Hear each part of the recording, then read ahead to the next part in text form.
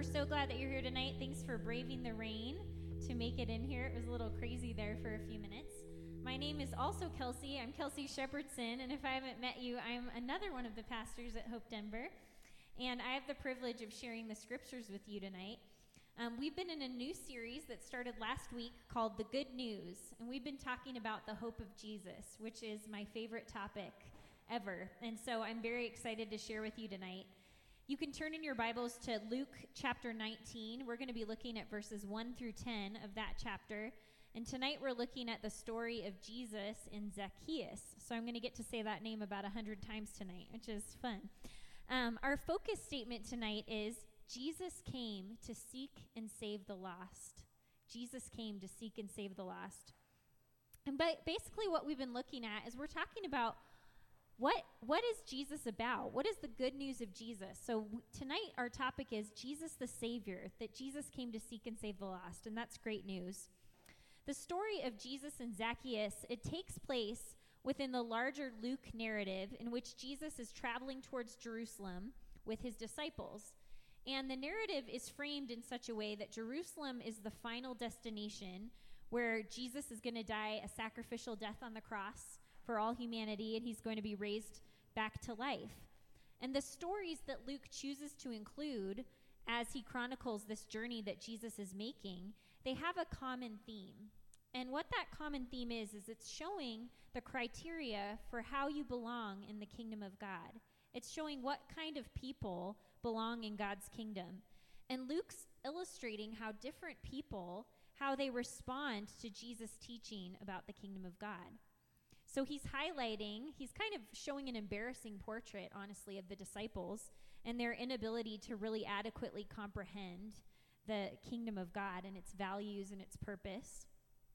And he's contrasting people who have faith and who accept the kingdom of God with humility and with gladness. And he contrasts those with those who reject the kingdom of God out of self-satisfaction and pride. And before we go any further, I think it's important that I explain to you what I mean by this phrase, the kingdom of God. It's kind of a churchy and weird thing to say as many times as I've said it. But what the kingdom of God is referring to and what Jesus was talking about was he was talking about a place where God is king, a place where God's will is done, a place where God's will reigns on the earth. So people are in the kingdom of God. When people are in the kingdom of God, they're people who enact the will of God here on earth. And something that is interesting is that Jesus established something that in Christianity we call a now and not yet theology. And it's a little confusing, but basically it means that he taught us that the kingdom of God is here with us now, that it was inaugurated with Jesus coming to earth, but that it's also not yet, in the sense that Jesus is still going to come again, that we believe in a second coming of Christ where he'll come in glory and power and he'll establish his kingdom once and for all, and that's when all evil will be destroyed and eradicated. So we believe that the kingdom of God is at hand, that it's now, but that it's also not yet, in the sense that it's still coming to be, and that we're part of letting it come to be as the people of God, that we're part of that process. Jesus also, he connected the idea of being in the kingdom of God with the idea of inheriting eternal life. These things go hand in hand. But even so, every time in the Gospels, I shouldn't say every time, but many times in the Gospels, when people approach Jesus with questions about their eternal destiny, after reassuring them, he often shifts the conversation from future salvation to the present demands and requirements about being an insider in the kingdom. There's something interesting that's developed in Christian culture, and it's something that we call the sinner's prayer or the salvation prayer, or sometimes the prayer of repentance. And this is something we do in church a lot. We offer people a chance to repent of their sins and accept Jesus into their heart. That's a phrase that we use sometimes. And the interesting thing is that is never in the Bible. Jesus never modeled that prayer for us. He didn't lead people through that prayer himself. And I'm not saying that those salvation prayers are wrong. In fact, I've led people through them many times in my life, and I think that can be a really good thing. But a salvation prayer wasn't ever Jesus' focus. The focus of being in the kingdom of God was about obedience. It was about following God and enacting his will on the earth. And so that's a little bit of what we're going to talk about tonight. The disciples, they struggle all through this journey to Jerusalem to comprehend Jesus' kingdom ethic. They don't really understand the criteria by which Jesus judges who is an insider and who is an outsider in the kingdom of God. And the reason that they're so confused is because they have grown up as pious Jews, and they've been accustomed to a religiosity that rewards social status, that rewards an outward show of religious piety, of things on the outside. And they're predisposed to believing that it's the most respected members of society who are deserving of spiritual blessing and belonging. They've been trained to believe that. And yet, time and time again, Jesus is debunking that belief in them because he's showing them over and over again that he cares nothing about social status, but that God looks rather at the heart of a person, that he looks inside at their attitude towards God. And Jesus teaches them over and over that it's people who are poor in spirit, and I'll talk about that in a minute. It's people who are poor in spirit who inherit the kingdom of God. So throughout this Luke narrative, Jesus is knocking down every piece of status or religiosity that people think they can use to justify themselves before God, and he's trying to get his disciples to see that it's in utter dependence and surrender to God that salvation is found. And in fact, Jesus is willing to push people to despair in order to get them to see that they need God. We see that in several of the stories in Luke, that Jesus is willing to let people sit in the yuck of their mess and let them realize how much they need him, and then he leaves and he lets them deal with it. And that's because he's trying to get them to see how very much they need him. In Matthew 5:3, Jesus taught this. He said, "Blessed are the poor in spirit, for theirs is the kingdom of heaven." And to be poor in spirit, what that means is it's the opposite of being self-possessed. So someone who is self-possessed will believe themselves to be capable of anything in and of themselves. They're independent. They don't need anyone or anything. They're proud and capable. And to be poor in spirit is the opposite of that. It's to recognize one's own inner poverty, to see yourself as you truly are, as a soul in need of salvation and blessing from God.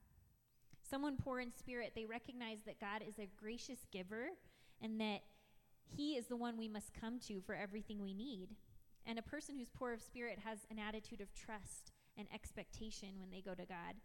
And they're also able to express grace towards others because they realize that they themselves must be extended grace.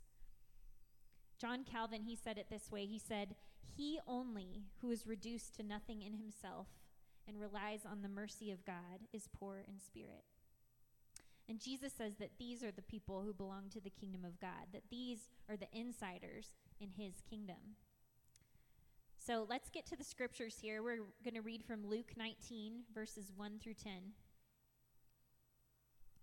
Jesus entered Jericho and was passing through. A man was there by the name of Zacchaeus. He was a chief tax collector and was wealthy. He wanted to see who Jesus was, but because he was short, he could not see over the crowd. So he ran ahead and climbed a sycamore fig tree to see him, since Jesus was coming that way. When Jesus reached the spot, he looked up and said to him, "Zacchaeus, come down immediately. I must stay at your house today." So he came down at once and welcomed him gladly. All the people saw this and began to mutter, "He has gone to be the guest of a sinner." But Zacchaeus stood up and said to the Lord, "Look, Lord, here and now I give half of my possessions to the poor, and if I have cheated anybody out of anything, I will pay back 4 times the amount." Jesus said to him, "Today salvation has come to this house, because this man too is a son of Abraham.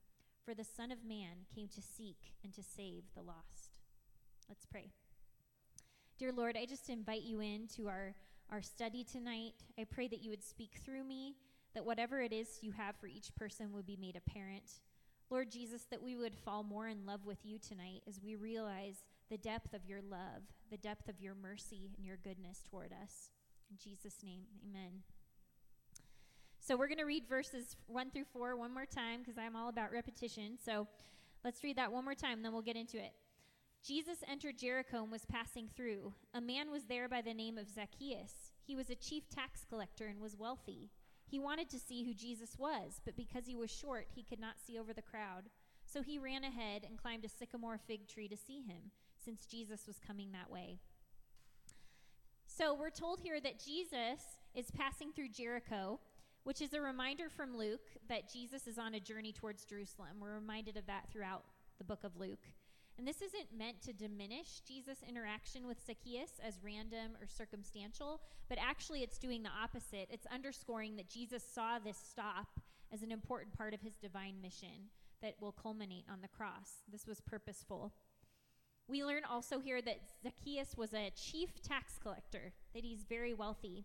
And this is the only time in the Bible when the term chief tax collector is used. And so it's a little iffy what it means, but most biblical scholars agree that what it's saying here is that he was the overseer of a larger group of tax collectors. And if you don't know much about tax collectors in the Bible, tax collectors were vilified in Jewish culture because they were traitors to their own people. They were Jews who were collaborating with the Roman government to systematically cheat hardworking families out of their money. And Zacchaeus was an overseer of many of these types of tax collectors who were unfairly extorting Jewish families. So he would receive a hefty cut for every person in his community who was stolen out of more taxes than they should legally be paying. So Zacchaeus, he's a hated member of his community. Although he's wealthy, he lives his life as a social outcast. So he's a little bit of an oddball when you talk about trying to put someone into a category. Because on the one hand, he has money. He has something that should give him social status, but he doesn't have a good social status because he's so hated for what he does. Not only is he hated because of his dishonest profession, but he's also remarkably short. So short, and I'm short, so I can say that, but so short that it was noteworthy enough to be mentioned in the Bible. So I think he's got to be pretty darn short, is what I'm thinking. And he probably was the subject of intense ridicule for this, not only because he was already hated for his profession, but he's also an easy target because he's a short guy. And we read here that he was too short to see over the crowd. And the implication here is that no one is willing to help him out to let him get to the front of the crowd. Because if you're an important person, if you're someone who people like, they're going to make room for you so you can see because you're short, right? But they're not making room for him. They're shoving ahead and shoving him out of the way so that he can't see. They won't allow him the courtesy to be able to see Jesus clearly.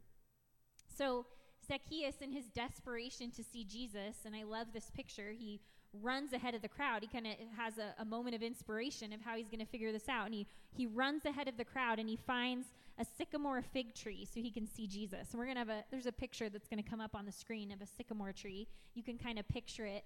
I love to see pictures because it helps me to visualize it in my own mind a little bit more. But there are great trees for climbing. As you can see, it's pretty easy to get up there. And then he could perch on one of those long branches and have a really good view of the road as Jesus was walking up. And I just love that picture of how his eagerness to get there, his eagerness that which he runs ahead and climbs the tree.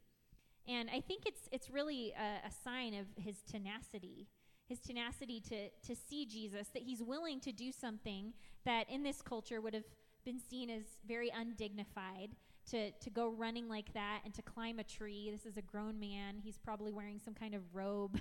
This is not something that's easy to do, but he's that tenacious. And that's something that we can see not only in his tenacity to see Jesus, but in his tenacity in his job. Even though he's doing something wrong, he obviously has tenacity in his profession, and that's why he's the overseer of so many people. He's willing to put down his pride and his dignity to see Jesus. Zacchaeus is poor in spirit. That's why we were talking about what it means to be poor in spirit. This is a man who's poor in spirit. This is a man who knows that he needs God, and he's willing to humble himself to receive him. He's willing to put himself in a humble position in order to see Jesus, to know Jesus. Let's pick up at verse 5. When Jesus reached the spot, he looked up and said to him, "Zacchaeus, come down immediately. I must stay at your house today." So he came down at once and welcomed him gladly.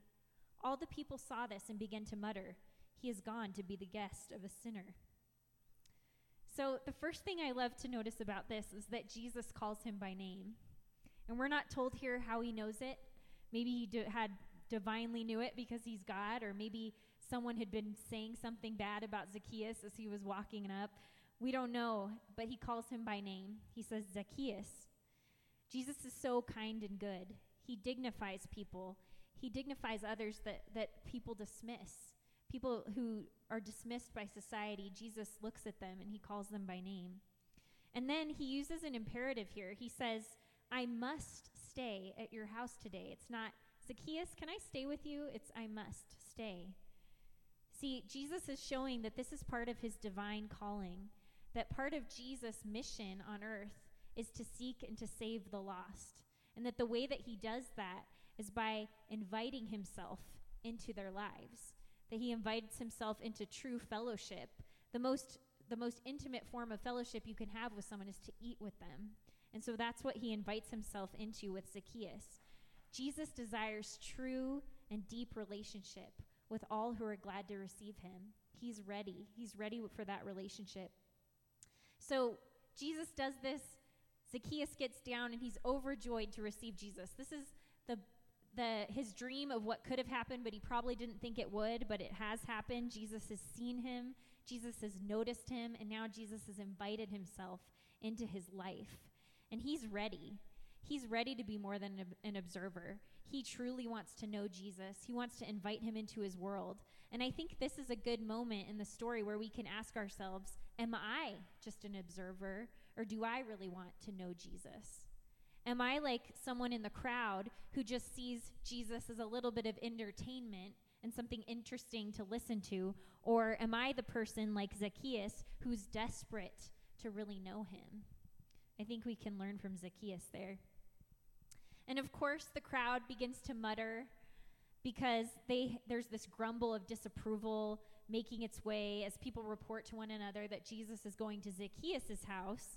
And they're angry because they expect Jesus to act according to their social standards, their standards of propriety and social conventions, and they expect him to respect the social order and to reward those who appear righteous. And Zacchaeus, he does not appear righteous at all. In fact, the exact opposite. He's actually quite a despicable person.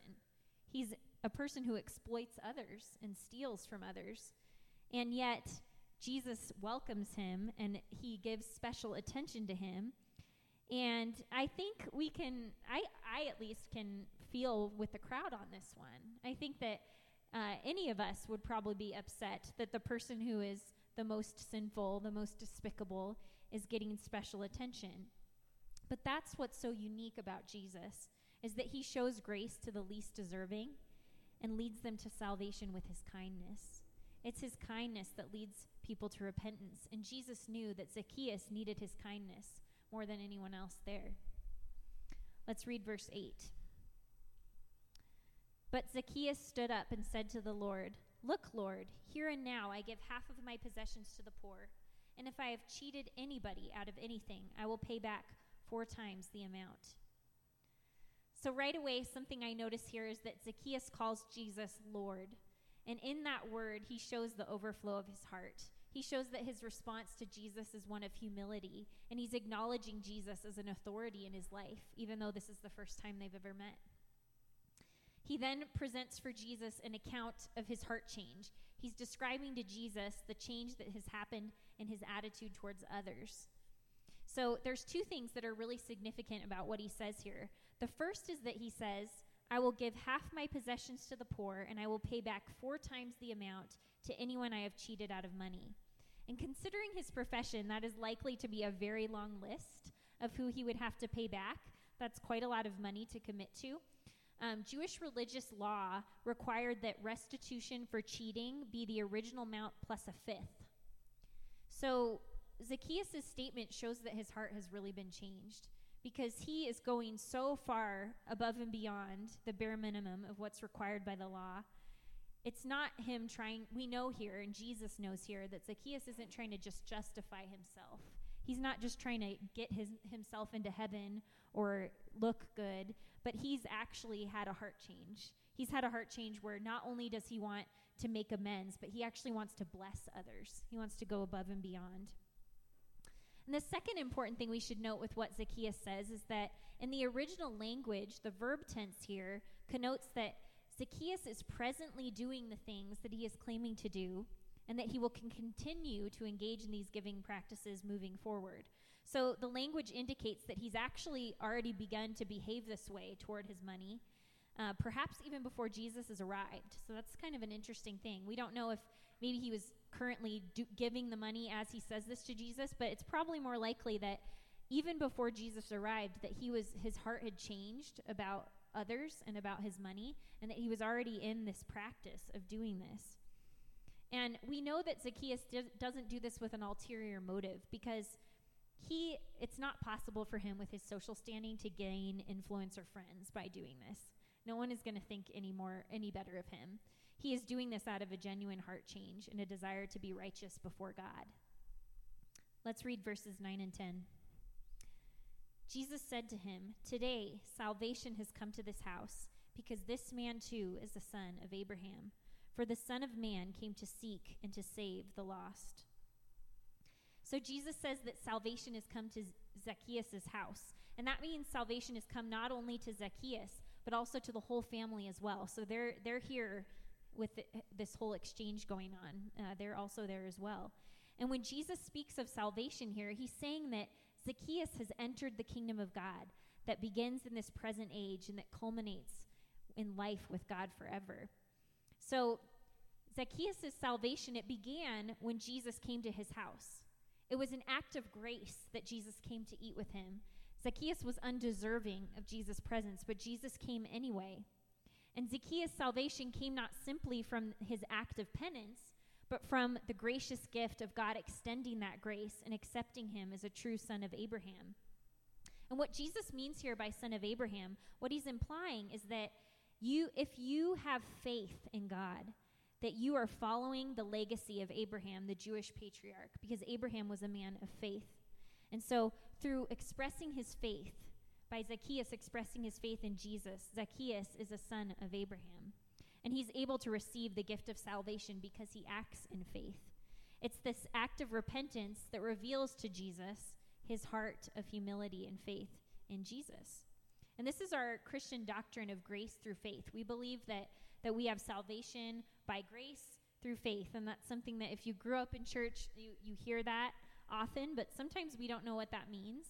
And what that means is that we believe that God grants us salvation as a gracious gift that we can't earn by our own righteousness, that it's impossible in and of ourselves to earn, but that we have to be willing to express faith and trust in God in order to receive that, and that we demonstrate our faith and trust in God by obeying him, by doing what he says. Having faith in someone means that we're willing to obey and listen to what they say, that we're trusting that what they say is true, and that we trust that the way they tell us to live our lives is the right way to live our lives.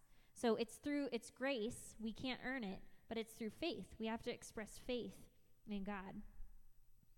So Jesus' interaction with Zacchaeus, again, it dismantles some of the disciples' expectations. Throughout his public ministry, Jesus frequently preached about the dangers of power and wealth. And right now, he's blessing and giving salvation to this very wealthy man. Jesus taught his disciples that money is a tricky thing because it has this ability to create a dependency in our lives that can compete with our fidelity to God. That money can wrap itself around us so much that we think we don't need God because we have money. And Jesus warned the disciples against being enamored with social status and with money.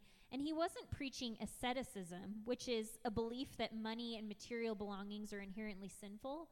But he was teaching them that if we belong to the kingdom of God, that the disposition towards our money should be radically different than the people of this world. That our disposition toward our finances should be towards caring for the poor rather than for our own selfish desires. Jesus taught that kingdom people are those who distance themselves from status conventions of the world, that they're people who give generously to the poor, and that they find their value in not what they have, but in God and who he is. Followers of Jesus are people who treasure the poor as though they were their own family. And when Jesus says Zacchaeus is a son of Abraham, he's saying also that Zacchaeus has been restored to the community of God. And Jesus knows that because of his faith that he's expressed through a heart change towards others.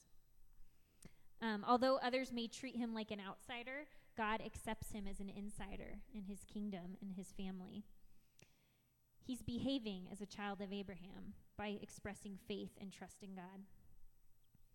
So Jesus then, we kind of end the passage with Jesus stating his mission on earth, which is to seek and to save the lost.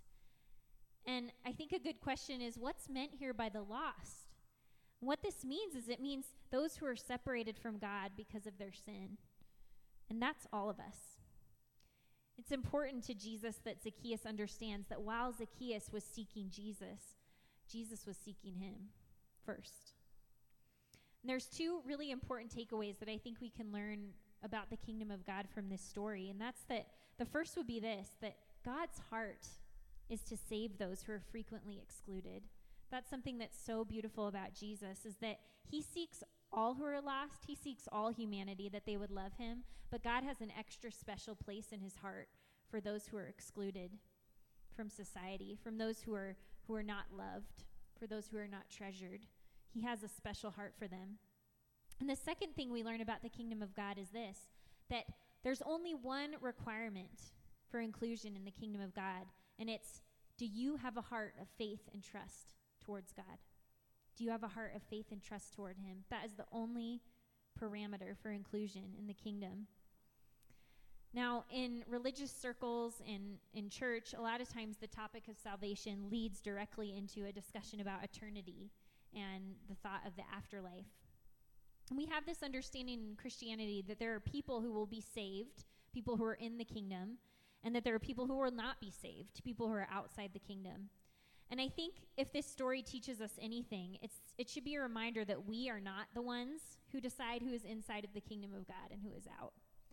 That is something that the disciples try to do over and over again in this gospel. They try to label people. They try to exclude based on their own understandings. And Jesus, time and time again, reprimands them for doing that.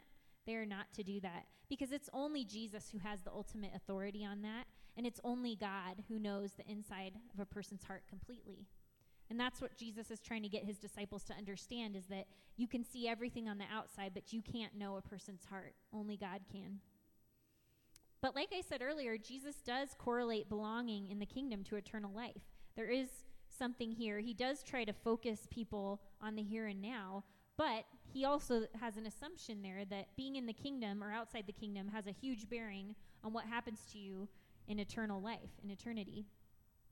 And likewise, Jesus he talks about people who are in the kingdom having beautiful, long life, eternal life with God after they die. But Jesus also speaks of people outside the kingdom experiencing spiritual death or hell after life on earth. And that's a tough thing, and it's something we don't like to talk about, at least not in our church. I know some churches like to talk about it. But over the years, I have come to understand something about hell through reading Jesus' words. And that's that hell is a place for people who don't want God. It's not a place where people go who God doesn't want. I think this story illustrates to us that God wants everyone. God wants everyone. And Jesus came to earth to seek and save all who are lost, and that's all of us. And so hell is this awful place. It's this one place in all reality where people can go and be without God if that's what they want, because they don't believe in him or they don't think they need him. And what makes hell a place of torment is not that God created a special torture chamber, but that it's a place in which God has no place. He's not there at all. And we live in a world where, despite the presence of evil and darkness, that we can invoke the name of God at any time, and he's there. He's present. And even people who don't acknowledge God on earth, they still benefit from the presence and goodness of God in our world. The Bible says that. It says that the whole earth is full of the glory of God. So even if you don't acknowledge God, even if you hate God, even if you're in opposition to God, you still have a benefit of being in a world that God created and that is full of his glory. But there's no such thing as a good or happy place devoid of the presence of God. The universe was created by God, and hell is the one place where God says, okay, I will not go there. And it's only for people who have self-elected to reject God's love, even after his many attempts to win them over. And that's the bad news of this story. But the good news is so much bigger. And that's that heaven is going to be full. We know from the scriptures that the heaven is going to be full of multitudes and multitudes and multitudes of people who are worshiping God and worshiping Jesus the Savior. Heaven will be full of people who are poor in spirit, people who recognize their need for God and who trust him to save them. They are people who trust him enough to obey his word and to wait on his promises, and they are the blessed ones. They are the saved. So I'm going to have Lauren come up on the keys. We're going to come into a time of prayer in just a minute here. But I just wanted to have a brief time of application for what do we do with this? What does this mean for us? If you're here and you're already a follower of Jesus, I think that the takeaway for us tonight is to search our hearts and ask ourselves, am I poor in spirit? Am I a person who recognizes that I have a deep need for God? And do I express that to him? Do I tell him that I need him? Do I humble myself before the Lord and before others? Am I humble? Am I a person who has a disposition towards the poor? Do I think of how to bless the poor when I'm planning out my finances? Is the ultimate goal of my budget about blessing others, or is it about getting more stuff for me? Am I seeking to improve my status in the eyes of others, or am I seeking to build others up and raise the status of the outsider, people who don't belong? I think we can think on those things tonight if we follow Jesus. I think he gently convicts us. I know I was convicted this week as I prepared this message. And then secondly, if you're here tonight and you wouldn't say that you're really a follower of Jesus, that you haven't said, yes, Jesus, Lord, you haven't, like Zacchaeus, said, Lord, Lord, and turned your life and turned your attitude toward him. You haven't said yes to his offer to come and dine with you, to come and eat with you, to come into your life. I want to give you the chance to turn towards God in that humility and poorness of spirit that Zacchaeus demonstrated for us. Because all you have to do is acknowledge that you need him. His heart is for you. He wants you deeply. He wants to save you. He wants you so much that he sent his son just for that purpose. And his heart is that you would choose to trust him, obey him, and follow him for the rest of your life. And that life would go on into eternity forever. You belong in the kingdom of God. You do. And the only requirement is that you come to him with empty hands of faith and say, God, I know you're real. Help me. I need you. I need your help. And you know what? If you struggle with doubt, you can even bring him that. You can say, God, I want to believe in you. Help me. And he'll take you that way too. So I'd like you all to stand up, and we're going to pray together. If you just all close your eyes and bow your heads, I'm going to ask for a couple different responses tonight, and I'm not going to embarrass anyone. I'm not going to make you come up or do anything weird. But I just want to have a moment to pray over every person here who would want to respond to something that God has spoken to your heart tonight. The first thing is, if you are here tonight and you're a follower of Jesus and you just think, man, that was convicting. God was stirring something in my heart tonight about obedience to him, about how I care for the poor, about how I invite him into my heart with eagerness, with hunger. If that's you tonight, if God was just speaking something to you about that, would you just put your hand up? No one's looking, and I just want to know so I can pray over you. Now there's hands everywhere. You're not alone. You can put your hands down. And if you're here tonight and you have never said, Jesus, I want to follow you. I want you to be my God. I want you to be Lord in my life. I know that I need you. And I don't have everything figured out, and I've got problems, I've got sin, but I know I need you. If that's you, would you put your hand up too? And I want to pray for you as well. We'll pray for the whole group together. I won't embarrass you. All right, let's pray. Thank you, Lord. Thank you, God, that you speak to us, that you convict us of sin, Lord, but that you do it so mercifully, that you do it with kindness. God, that you don't come in with condemnation. You don't come in with judgment.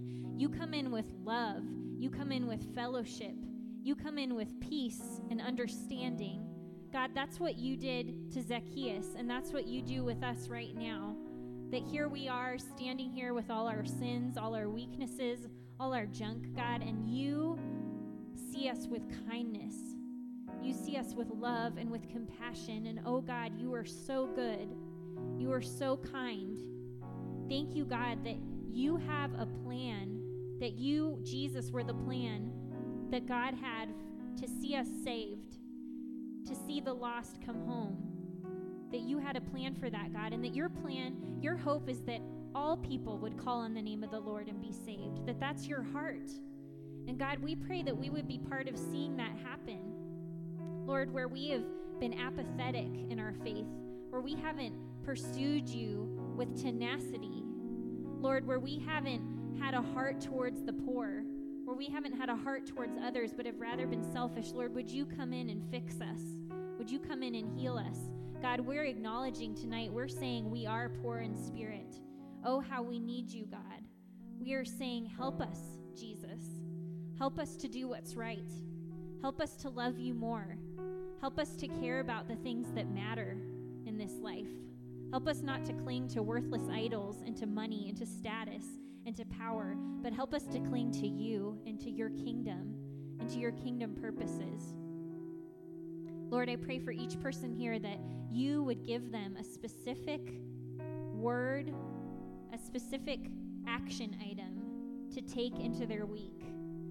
That whatever it is that you spoke to their heart, that you would help them to put that word that you spoke into action, that their faith would turn to action. Would you help them to discern that, Lord? Would you help them to reflect on that as they leave tonight and go into their work week? That you would help us all to take one step toward you as Zacchaeus did, Lord, as he climbed up the tree. Help us to do that, to do a step of climbing the tree this week, to get close to you, Lord, to know you more, to invite you into our lives, because we know you've already invited us into your life. And so we say yes, and we want to say more and more of a strong yes with each and every day. In Jesus' name, amen.